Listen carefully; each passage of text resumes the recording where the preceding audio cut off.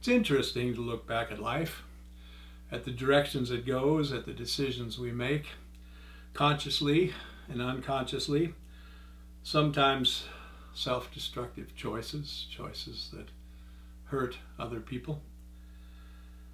Having arrived at a place where I feel at home with myself, I see on different levels and in different ways how through the years fears often defined me, how I was afraid that I was flawed or broken, an imposter, afraid of failure, of success, afraid if someone truly knew me they couldn't or wouldn't love me, too often doing things to show them why they shouldn't love me.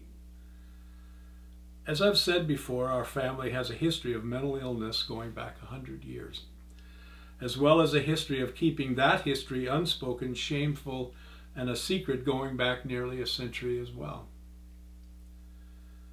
For a long time, I believed those things somehow made me different, made me other. When I got to a place where I was no longer afraid of my fears, after I'd found and faced and freed many of them, I began to realize that most of us have our fears, that they can often be, whether we're aware of it or not, fears about ourselves and who we believe we truly are. And that many of us grow up in families where there's something shameful and unsaid. When we can break the silence and shake the shame, it's possible to make those parts of ourselves simply part of our story. We can begin to define those parts of ourselves instead of being defined by them. We can live with our fears instead of in them. And when we can do that, we have a chance to be home with ourselves, with our story, with those around us, and with the world of which, like it or not, we are all a part of. That's what this next song, Fears Don't Scare Me Like They Used to, from Gratitude, Grit, and Grace, is about. As the chorus says, fears don't scare me like they used to. Once I found what fears are most afraid of. They hate being faced, exposed, and embraced by truth, light, and love.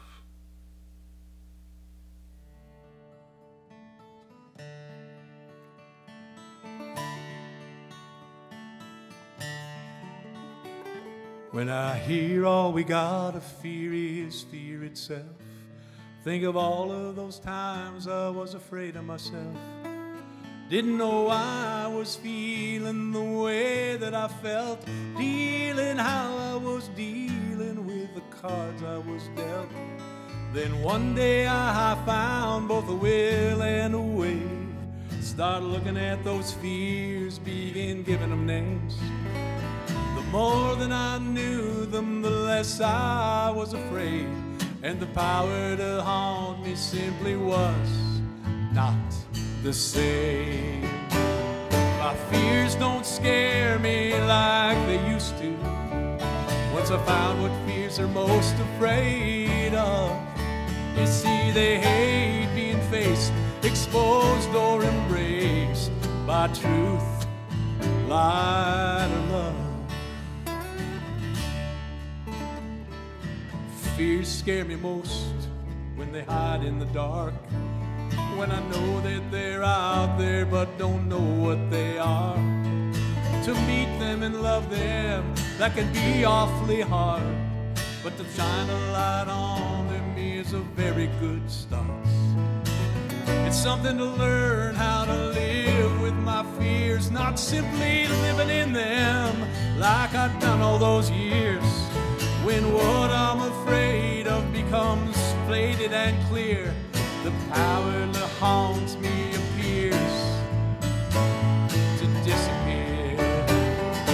Fears don't scare me like they used to. Once I found what fears I'm most afraid of. You see, they hate being faced,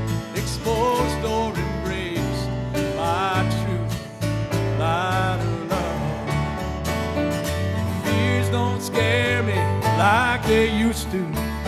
Once I found what fears I'm most afraid of. You see, they hate being faced exposed.